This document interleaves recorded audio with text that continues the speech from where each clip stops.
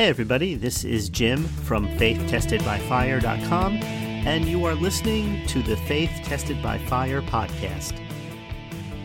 All right, hello everybody. Thank you for joining me today. My name is Jim, and I wanted to share a few encouraging thoughts with you today.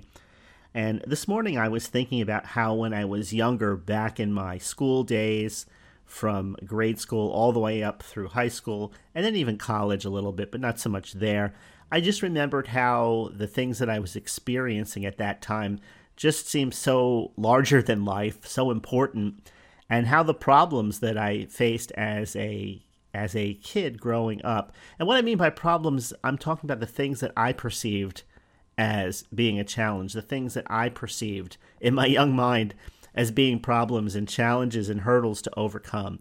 Sometimes they were social, sometimes it had to do with passing what I thought was a life and death test. And it's funny, looking back now, I look at that time and I remember just thinking, I feel like I'm going to be in school for the rest of my life. And I just couldn't wait till the day arrived when I was going to be able to graduate from high school and just get out of all of that. I was just in such a rush to get through it. And I remember thinking at the time, when it was over, I could hardly believe it was over because for so many years, it felt like, 12 years to be exact, I guess, it felt like I was going to be in school forever.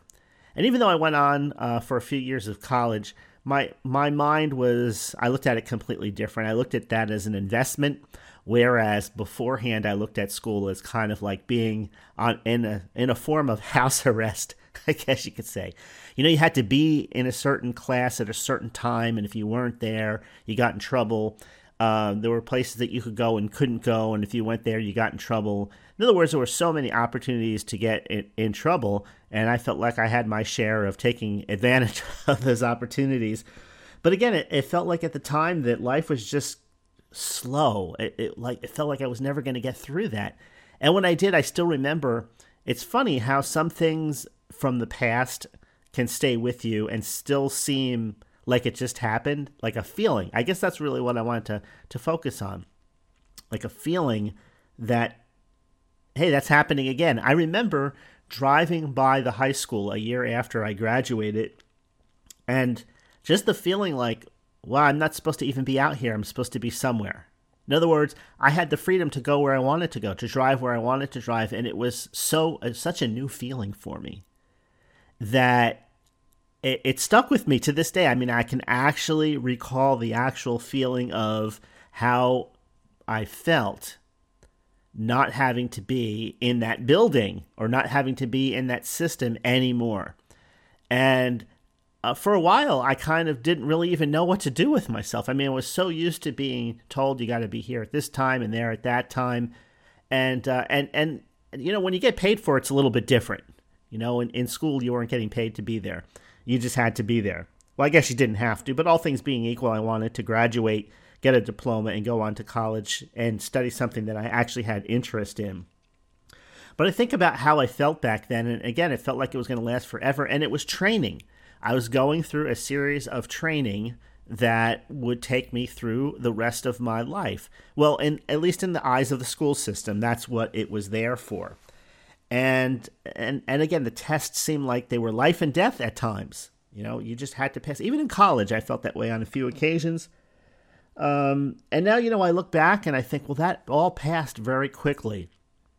And then I remember, in my 20s and 30s and the unique challenges you face at each decade in your life.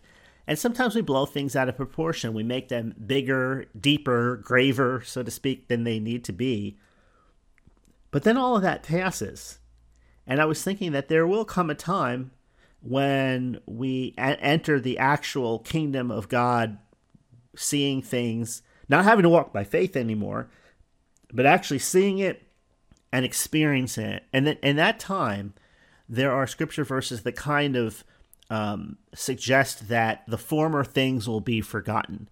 Now, that doesn't mean, I don't think, of course, that we don't remember, because even the saints recognized one another, of course, when we saw on the Mount of Transfiguration with Jesus, Peter, who never saw Moses or Elijah recognize them right away. So we'll know people that we don't know here. We'll know everything about them, I would imagine. Everything meaning all of the good things, the part of them that made them who they were in the sight of God. Let's not go too far down that road, right? So God has separated us from our sins. The Bible says as far as the east is from the west, he's cast them into a sea of forgetfulness. So that's actually why I say that. Why would we get there and somebody said, oh, you were the guy that had the drinking problem, or you were the woman that gossiped all the time? People won't think about those things. All those things will be forgotten. So, but yet when we're here, our feelings about what we're experiencing at the time seem to be more real than anything else. And they just kind of have a way of anchoring us in this visible world of what's happening around us. And those things seem more real than God. Those things seem more real than the fact that Jesus is raised from the dead, that we have the Holy Spirit on the inside of us. Not all of the time, but some of the time. So here in Romans chapter, I'm going to read from Romans chapter 6, or excuse me, Romans chapter 8 first. Let me read from there. Romans chapter 8 and verse number 6. It says, "For to be carnally minded is death, but to be spiritually minded is life and peace." Now, what does that mean? Some of these scriptures you can read here. The Bible talks about rightly dividing the word of truth, and that some people twist the scripture to their own destruction. Everything that we need to be righteous in God's sight, everything that all of the heavy lifting, I hate to put it that way, but just came to mind, was done by Jesus Christ for us on our behalf at the cross. Right? So it says, for example, it says in that same chapter in verse number 2, it says, "For the law of the Spirit of life in Christ Jesus has made me free from the law of sin and death." Okay, so one of the definitions of death is separation. So there's separation of our spirit and our soul from our body, but there's also separation from God.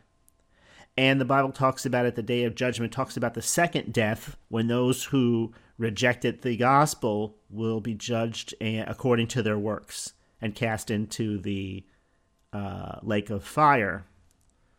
It says, hell and death will be cast into the lake of fire. So what does that mean? I can't tell you scientifically. I could give you some thoughts on it, but read it for yourself.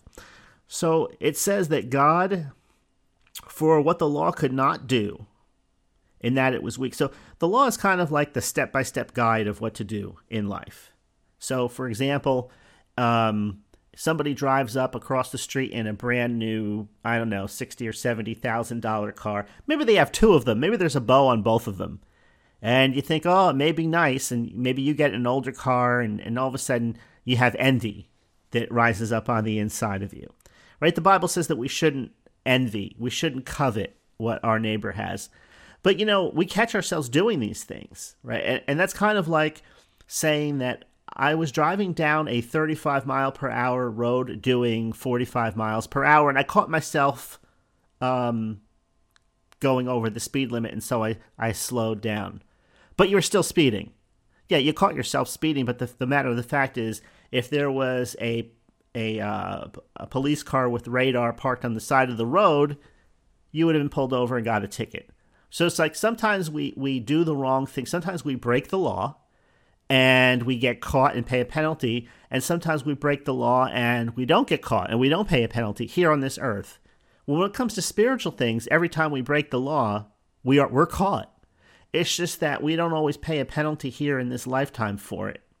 But in the heavenly world, when the time of judgment comes, our righteousness, we don't want our righteousness to be based on all of the laws that we broke and we didn't keep. Because in heaven, the only thing that will step through those gates is perfection. Everything in heaven is perfect. And there'd be no way we could get there except that somebody paid our debt for us. Right? So when you step through those gates, so to speak, when you step into that world, your debt is either paid for or it's still on your account.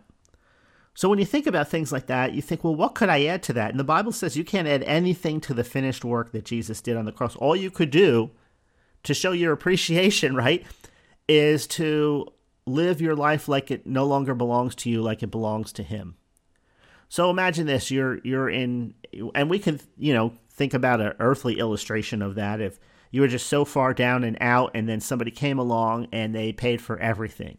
New home, new car, new clothes, new job, new business, everything. They just gave it to you all at once. How overwhelmed would you be? Right? For the rest of your life, you would feel kind of indebted to that person that got you to that point. I know some people don't like to feel indebted to anybody, but the reality is we're indebted to what God has done. So we live our life so it's no longer like our own. At least that's our reasonable service, right? The reasonable thing is to be thankful for what God has done for us. Okay, so let's go on a little bit further. So it says here that he condemned sin in the flesh. Let's start in verse number 3. For what the law could not do in that it was weak through the flesh, right? Just so we said, weak, right? We're weak. God did by sending his own Son in the likeness of sinful flesh on account of sin. He condemned sin in the flesh that the righteous requirement of the law might be fulfilled in us who do not walk according to the flesh, but according to the Spirit. So, when you read that, sometimes people say, well, I'm still walking according to the flesh because just the other day I lied about something. It was just a little white lie, but I still lied about it. I didn't really pay all my taxes for the last few years. I kind of, hit a few bucks here and there. And, we can go down this long list of things. We're right back in works again. But what does it say here? It says that the requirement of the law might be fulfilled in us who do not walk according to the flesh, but according to the Spirit. Well, it says right here in verse number 9, if you skip ahead, but you are not in the flesh, but in the Spirit, if indeed the Spirit of God dwells in you. So walking in the Spirit doesn't have to do with what we do or don't do. It has to do with what was done in us. Now, how did the Spirit get inside of us? Right? It says, you are not in the flesh, but in the Spirit. What does that mean? Of course it does. It means that we are in a physical body, so it can't mean that. It doesn't mean you're not in the physical body. But it says, but you're in the Spirit. In God's estimation, in God's sight, how God sees it is that if his Spirit is within you, then you're not in the flesh anymore. Because it actually goes on to say, now if anyone does not have the Spirit of Christ, he is not his. And if Christ is in you, the body is dead because of sin. That's not difficult to believe, but the Spirit is life because of righteousness. But if the Spirit of him who raised Jesus from the dead dwells in you, he who raised Christ from the dead will also give life to your mortal bodies through his Spirit who dwells in you. So, when your mortal body needs healing, right? When you get to heaven, you won't need life in your mortal body because your mortal body won't be in heaven. It'll be in the ground or cremated or wherever. But the Spirit that's in you now can give life to your mortal body. That means if there's something wrong with you, then the life of God is available to you because he's in you. Sometimes people forget that, okay, God is far away in heaven. Yes, but he's also in you. The Spirit is also in you. He's no less in you than he was in the Holy of Holies in the temple of old. Okay, so getting back to what I was going to say, it says that in verse number 8, for those who live according to the flesh set their minds on the things of the flesh. But those who live according to the Spirit, the things of the Spirit. So there's something in you that thinks about God, that thinks about Jesus, that thinks about the truth. There's something in you that wants to walk in freedom and love and peace. There's something in you that craves righteousness to be done and for evil to be put down in your everyday experience. There's something in you that isn't going to be happy just because you win, but wants everyone to win. Family, loved ones, the person that you don't know you have the nature of God in you. And so it's growing. The Bible says it's just like a seed that gets sown. Maybe the fruit is very small in the beginning, but you're growing. You're growing and you're changing. And it's part you, it's part God, meaning that you have to want to. And I know there is part of you that wants to, because that's the part of you that's been regenerated. That's a part of you that is alive to God. But listen to what it says here. To be carnally minded is death. Death is, again, separation. separation. So when our mind is separated from the thoughts of God, it's focused on problems sometimes, on issues, on things which are negative. That's what I mean by that term separation. Sometimes people just say the word death and you just think of somebody dead, not moving. But this is actually talking about people who are living and are experiencing death or separation. But to be spiritually minded is life and peace. So you have to think about those two things. Carnally minded is death. A lot of times you know what you've been thinking because of how you feel. And the thing is, when you're in this body, your mind is always going to have to be renewed, is always going to have fresh, good stuff put in it, simply because we're kind of like, one person put it this way, we're like leaky vessels. Yeah, we have God in us, and we have love in us, and we have all those things, but it's kind of like when you go to bed at night and you wake up in the morning, and guess what? Your breath isn't so fresh. Your hair doesn't look so good. Your skin doesn't look so great, right? And so you have to take a shower and you have to get clean again. Why? Because there's dirt in this world, and because and some natural things of the body, right? You just have to keep up on it all the time. And it's no different with our feelings, with our emotions and our thoughts. Sometimes we just find ourselves thinking lowly, defeated thoughts. We think about problems that we have and how long we've had them, and then we forecast our future. And this happens sometimes like on a subconscious level. We just know we're not happy because we've been thinking about the wrong thing and not even realizing we've been thinking about it until we really just start feeling down about, I don't know, it could be anything. We might feel down about our future, down about where we are at this station in our lives, or down about how little we've accomplished, or feeling down about how far we still have to go in certain areas. And so is that peace? Can you see what it says there then? For to be carnally minded is death, but to be spiritually minded is life and peace. But here's the thing. Sometimes it's hard to think about something positive because the negative thoughts are in living color, and like the positive thoughts are in this grainy black and white. And so for those of you that remember the old TVs, grainy black and white versus high definition color, well, if the negative thoughts are coming to you in like stunning high definition color and the positive thoughts about God are grainy black and white, then we have to change that. We have to do something. Something is within our power to do. God is in us. The Holy Spirit is called a helper. But just like any other helper in any other job, you have a responsibility. It's not the helper's job to do everything instead of you. It's to help you get what needs to be done. And so think about this for a minute. One of the things that I like to talk about in this podcast is the scripture which says that death and life are in the power of the tongue, and those that love it will eat its fruit. God told Joshua to meditate on the word day and night. Excuse me. So that way he would make his way prosperous and have good success. Take a quick drink there. So meditation, talking to yourself. Just the other day, I just found myself, there was death in the family the other day, and that led to, I was praying, of course, for the person because they had been sick, and it was a very serious sickness, a very rare illness that they had in my family, my aunt. No cure for it.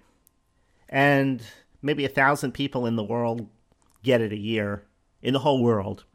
So it's very rare. And I remember praying for her and using my faith to the best of my ability, believing to the best of my ability, but just feeling bad about the situation. And to be honest, not really shocked when she did pass away, because I don't know if it was just the negative stuff that I had read about what she had, or the fact that it was so rare the doctors were baffled, or any other thing. I just know that, if we could, if it was within our power to do so, we would just pray for everybody on the block to receive Jesus, to receive salvation, to get saved. And then when that happened, in a reasonable amount of time, maybe we just move to the next block. Or maybe we wouldn't do that. Maybe we just do the whole city at once, right? Because if we ask anything according to God's will, the Bible says he hears us. And if we know he hears us, we know we have the petitions desired of him. But that's you asking for yourself. So you say, okay, well, if it only works for you, you asking for you, well, then what about asking for other people? Well, there's plenty of scripture verses where we see people praying on behalf of other people, intercessors, especially in books like Jeremiah in the Old Testament, where it says, I set watchmen on your walls who don't hold their peace day and night. These are God's remembrancers. They put God in remembrance of his word until he brings it to pass. There's scriptures like that where we see illustrations of continuous faith, continuous of speaking of God's promises. And we see other scriptures in the New Testament that Jesus is the high priest of our confession, what we say. We know that death and life are in the power of the tongue, and we know that there is power in the tongue, not just because of scriptures like Mark 11:23, which says, speak to the mountain, but even other scriptures on the other side, which says that in that day, man shall give an account of every idle word that came out of his mouth. Why would you be judged for just every little idle or non-working word if there wasn't some kind of power in those words to do either good or bad? Doesn't the Bible say in the book of James that the tongue is the smallest member, but with the smallest rudder, we can turn a big ship, or the small bit in the horse's mouth? Right? We see all of these shadows of the power of the tongue. We see direct scriptures saying it bluntly about the power of the tongue. We see that Jesus spoke to the winds and the waves. He spoke to demons. We see the disciples spoke in Jesus' name, and the dead were raised, and all kinds of things with the spoken word, just with the spoken word. But yet, sometimes we look at our own situation, we think, well, it doesn't work that way for me. Well, I'm not going to debate that. I believe you. I believe that it doesn't work for you that way if that's what you're telling me. But I also know that just because something isn't working doesn't mean that it wasn't God's will for it to not work. Sometimes we just think that God allows things to happen because that's his will. But if the Bible says that God's not willing that any should perish, and many perish, then the natural 2 + 2 = 4 means that God's will isn't automatically done here on this earth. That the will of an enemy, of God's enemy, is being done. I mean, isn't that true? Why would Jesus say, when you pray this way, thy will be done here on earth, even as it is in heaven, if it was done automatically? If everything God wanted to happen happened, then we wouldn't have to pray that his will be done if it was automatic. So obviously it's not. God's not willing that any should perish, but many. Broad is the way, wide is the path that leads to destruction, and many there be that go by it. So when you look at this, the reason why this is important to recognize this is because there will be times, and I know there's been times in my life where I just felt like losing was inevitable. And those feelings felt so real at the time. Like the answer to prayer was never going to come, not in this situation. Like the end was here. And these weren't critical situations. I know there were some, praying for people and seeing them die. But I don't use that as an indicator of God's will.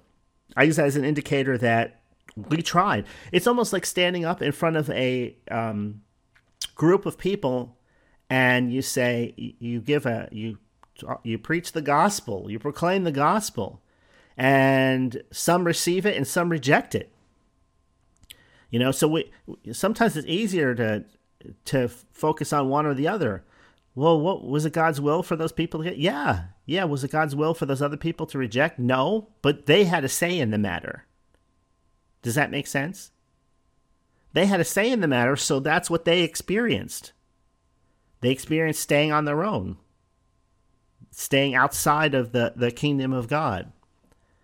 Right? So all those things you have to take into account, and you say, okay, well, maybe I can agree with maybe that. Maybe it's God's will for everybody to get saved, for everybody to get to receive forgiveness, but because they reject the gospel, they also reject the forgiveness. And remember what Jesus said? What is it easier to say? Son, thy sins be forgiven thee. Remember when they lowered the paralytic man? His friends brought him to be healed by Jesus, but they couldn't get to him. There was a throng of people. He was preaching in a house, and so they brought him up on on this roof, and they cut a hole in it and they lowered him down. And Jesus, when it says when Jesus saw their faith, he made the comment, because there were Pharisees, there were detractors around. He says, "What is it easier to say, son, thy sins be forgiven thee, or rise up and take your bed and walk?" And so he said, just so you know that the Son of Man has power on earth to forgive sins, he says, rise up and take your bed and walk. It says in the book of James, the prayer of faith shall save the sick, and the Lord will raise him up, and if he's committed any sins, they shall be forgiven. So salvation is for the total person. It's for the spiritual person. It's for the physical person. So what does all that mean? What it means is sometimes you're in a situation for a long period of time, and you kind of settle in your heart that probably things are not going to get much better. That probably you're not going to experience any kind of significant miracle, and there's plenty of examples around us to bear this situation out. There's plenty of times that we can recall people that we prayed for, they didn't get it, that people that you prayed for, they rejected God, and that's a reality. But that doesn't do away with the reality that there are people that do receive. There are people that do get set free. There are people that God does raise up. And what's the deciding factor in the situation? Well, I think what it comes down to in the end is each of us as individuals stand before God. We don't stand before God, I don't think, as a group. Well, one person in this group did something wrong, so the whole group is going to suffer for it. But individually, we stand before God, and the secrets of our own heart as an individual are going to be open and laid bare before him. That's why I think the Bible says, judge yourself. Here, in this lifetime, judge yourself, lest you be judged, right? Because the Bible says that we can judge ourselves so that we're not, judged by God along with the rest of the world. So, I look at this, and I guess the reason why I'm focusing on this so much today is that the feelings that you're feeling of loss and of progress is always going to be slow, if at all, and this is probably as good as it's ever going to get in your finances, in your health, in your social place, in your situation, that in and of itself is what the Bible is talking about when it says to be carnally minded is death. Meaning that thinking about that kind of thing is literally separating you from what the Spirit of God has for you. And so, how do we change it? I believe we change it, and let's look at, let me turn to Romans chapter 3, verse number 27. Romans chapter 3, verse number 27.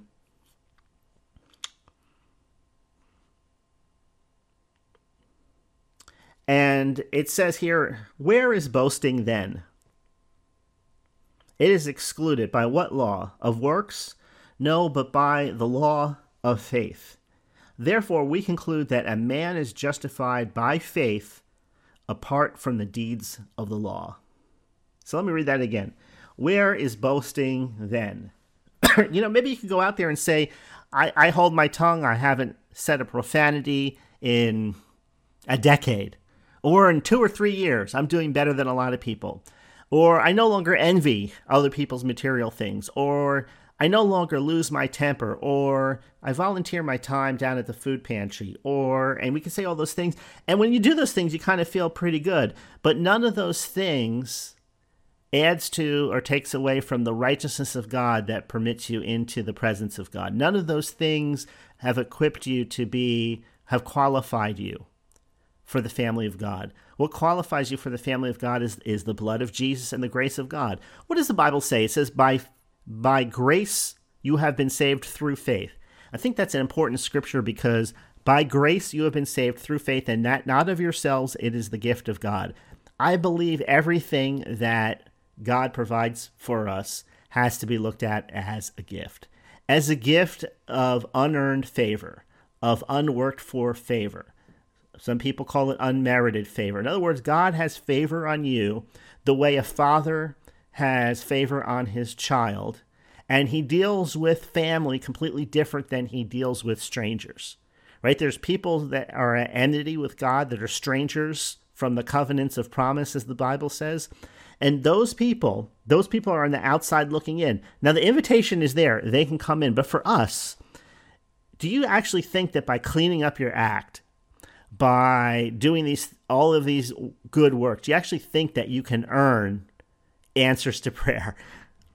What you do is, and I look at it this way, we go to school and we're taught. We went to school. If you went and finished and have a high school diploma or went through school most of your life, the reasons why the tests were there, the reasons why all of those things were put in place was to help you develop as a person, was to help you become a productive member of society. That's really like the entire what school is for in a nutshell. Yeah, to prepare you maybe for certain vocations or things like that. But when it comes to the things of God and the family of God, everything that's here is and all our actions and all the works is so that we're more like Jesus. It makes us more like Jesus to those who are on the outside. When we love people, when we don't accuse people, Jesus was accused and ridiculed, but it says he opened not his mouth before his crucifixion. People lied about him. And when people do that to us, it doesn't feel good. It doesn't feel good when people lie about you, or people cause you trouble, or people accuse you of doing things, and then other people turn against you, and it's all a lie. It's all a lie. And sometimes we do bring things on ourselves. Sometimes we make some bad decisions, some stupid decisions. But the point is, all of these scriptures are here so that we can learn from them, so that we can grow and bear fruit in our own lives, so we become peaceable, kind, and loving people, that those fruits grow in our personal lives. And when they do grow, the quality of life increases. It's not about earning blessings from God by just acting like Jesus. You can't do that. Once you get into that earning type of mentality, fear is not far behind, because you know when you've done right. When you start running a running total of what you're doing right and what you're doing wrong, then you can see that on a heart level, it's almost like I'm doing this for a person, not because I love them, not because I want to help them. It's just because I want to increase my standing in God's eyes. Do you see what I'm saying? How our own righteousness, the Bible says, is like a filthy rag. How what we think about righteousness. And so the idea here, like Paul said, it's no longer I that live, but Christ that lives in me. It's almost like we have to get to the point where we're saying, by the grace of God, God's unearned favor, God loves me. God loves me as I am. Does that mean that, he loves the fact that I lose my temper? Or does he love the fact that, I don't know, whatever it is that people put the label of sin on? Of course he doesn't love those things. But those things don't make you any less a son. Those things don't make you any less a daughter. Those things don't make you any less a child of the King.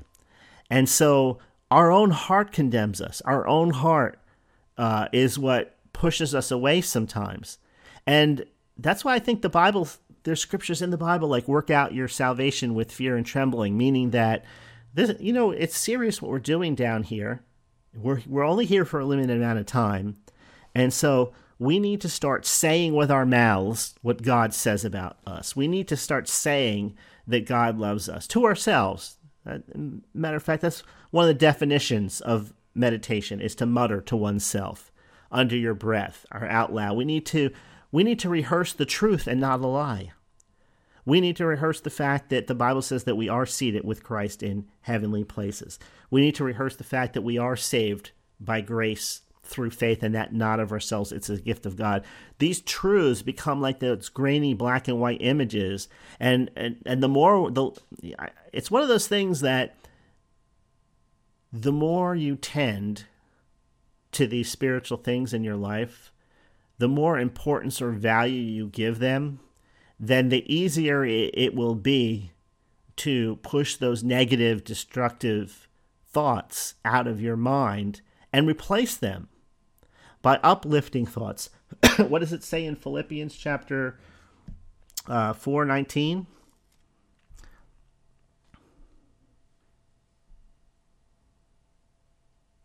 I'm actually turning there now. I'm sorry, I went a little bit too far. 4:8. It says, finally, brethren, whatever things are true, whatever things are noble, whatever things are just, whatever things are pure, whatever things are lovely, whatever things are of a good report, if there be any virtue, if there be anything praiseworthy, meditate on these things. Meditate means to think on, to ponder, and to mutter to yourself, to say to oneself over and over. The things that you have learned and received and heard and saw in me, these do, and the God of peace will be with you. Well, it's one thing to read that, nod to it, and agree to it, and it's another thing to be a doer of it. It's just like anything else. It's one thing to say, I need to start walking a little bit every day to get some exercise in, or I need to do some push-ups or sit-ups, or I need to start eating better. It's another thing to actually start taking some small actions and start doing it. Right? Because if you feel down a lot of the times, it's probably because you're thinking about negative things. And it's like a circle. It's being caught in a vicious circle. Right? So look at it like this. The Holy Spirit is in you. God is for you, not against you. As you begin to take little, even baby steps, I can't think of anything that's good. I just can think about this problem. Well, that's what the written word, that's where the written word will help you. Open up to the book of Proverbs and Psalms and read one or two of them. And then think about it.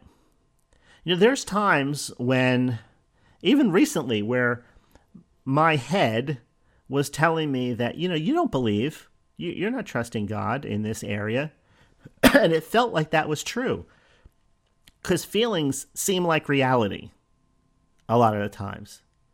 But courage is doing something in the face of fear against your feelings. Just think of it on a battlefield. Do people actually feel good about being? Of course not. Do they feel like running and hiding? Yeah, but I'm sure. But their training tells them sometimes you got to move forward. All right? And you feel the fear and you do it anyway. When it comes to the truth of God, the Bible talks about us so much times like in the past tense. For example, the Bible says that we were called from the foundations of the earth, that Jesus was a lamb slain before the foundations of the earth. It says that Jesus has been made unto us wisdom, righteousness, sanctification, and redemption, 1 Corinthians 1:30. It says in the book of Ephesians that God has seated us with Christ in heavenly places, far above all principalities and powers and might. I mean, it just goes on and says all of these things. None of those things at first glance feels real. None of those realities that we see in the Bible feels like it's more real sometimes than the things that we're experiencing. And the only way to get to that point where the truth begins to suffocate the lie, where the truth begins to drown the lie, is when we rehearse the reality that we see in the Bible, when we rehearse the reality that the Bible says that, again, I'm kind of getting a little bit in the weeds here on this, but I think you understand what I'm saying. Rehearsing means go over again and again and again, mentally, verbally to yourself, maybe verbally out loud, during your prayer time. In other words, it's something that you've made a commitment to do for the rest of your life. Think about this. Today, like that old saying goes, is the first day of the rest of your life.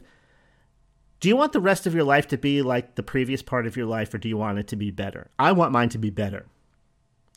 But I know that it's not just going to happen because of wishful thinking. It's going to happen because I'm going to have to start thinking and saying the things that the Bible says I should be thinking and saying. Just get in the book and it's all there. None of this is hidden. It's all there in the Bible. Read the words of Jesus. Read the words of the prophets in the Old Testament. Read it in the book of Revelation even. They overcame by the blood of the Lamb and the word of their testimony. And begin to do these things even though it feels like it's not working, even though it feels like nothing is changing, even though negatively you feel horrible. See, this is the test. This is the test. This is the tribulation. Through much tribulation, we enter the kingdom of heaven. A lot of these tribulations we face on an internal level. And so even though it feels like it's not working, it feels like we're doing it wrong, right? Because if we were doing it right, when things have changed already, this is the test that we are facing. We can pass or fail this test. As long as we are here, as long as we're growing, we're going to face tests. And you may have failed this test a whole bunch of times in the past. That doesn't mean you have to fail it now. It's a new year. And even if it wasn't, it's still a new day, right?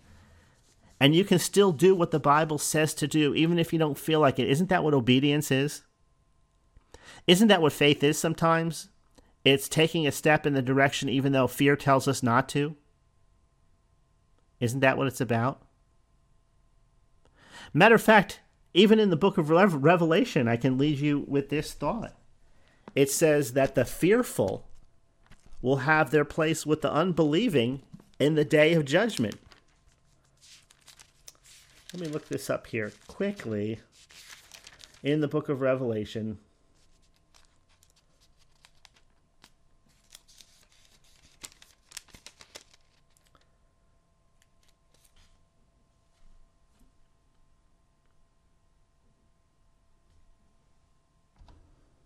okay, here we go. It's in the New King James Version. It replaces the word fearful with cowardly. What does it say here? It says, "He who overcomes shall inherit all things, and I will be his God, and he shall be my son.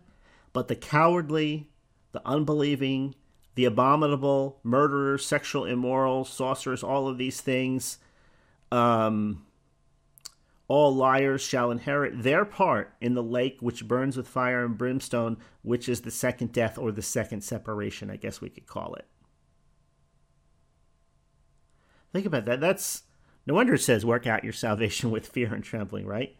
So, I mean, do believers do the things that unbelievers do? Absolutely, because you're still in this physical body. It takes, I guess, what if I could drive home any point beside the spoken part, to continually rehearse the truth, to think it and to say it with your mouth, I guess I would say this, is that this takes effort to do. It takes effort to fight that part of you that wants to do the wrong thing, that wants to give up, that wants to complain. It takes effort to fight against that. But we can do it with the power of God. And I know it feels like a paradox sometimes. You say, yeah, but you can't do it without the power of God, but you're kind of responsible to do it, aren't you? So again, it depends on, once you see the problem, you can't keep your eyes on the problem. In other words, if you're inconsistent, you look at the fact that you're inconsistent and you acknowledge that, but you can't keep your eyes on your inconsistency. From that point forward, you got to look to God when it comes to solving your problem with being inconsistent, not to yourself.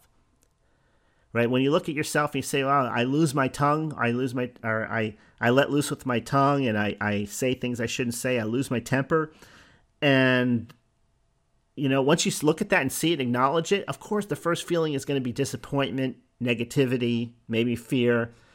But how do you fix that problem? You don't fix it by keep on focusing on it. You have to then focus on who we are in Christ and what God says we can do through Jesus, on the fact that the Holy Spirit's in us. That's when we meditate on, we take our eyes off the problem, we meditate on God, on the solution. So it's always problem, solution, problem, solution, problem, solution. The problem is what we see, the solution we cannot see, but it's written there in the Word. It's there in the Spirit. It's there when we pray. The solution's there when we say it with our mouths. And the test is, if it felt like it was working, it really wouldn't be a hard test to pass, would it? It really wouldn't feel like we're going through the fire. It really wouldn't feel like we're going through tribulation if all we had to do was say a few positive things and we were just swept over by all of this feelings of positivity and love and abundance. No, you have to dig for that. And when you dig, it feels like you're not digging anywhere, like your shovel is barely like breaking the surface of the ground. And it feels like you should give up. And it feels like it's never going to work for you. But the fact that you do it anyway, that's what it means to pass God's tests. So, over to you. Anyway, thank you for joining me today. Thank you for listening. I hope that was a blessing to you. And I guess we'll put the bookmarker in it there. Maybe I'll talk about this or something similar next time. So have a great rest of the week. God bless. And I will talk to you soon.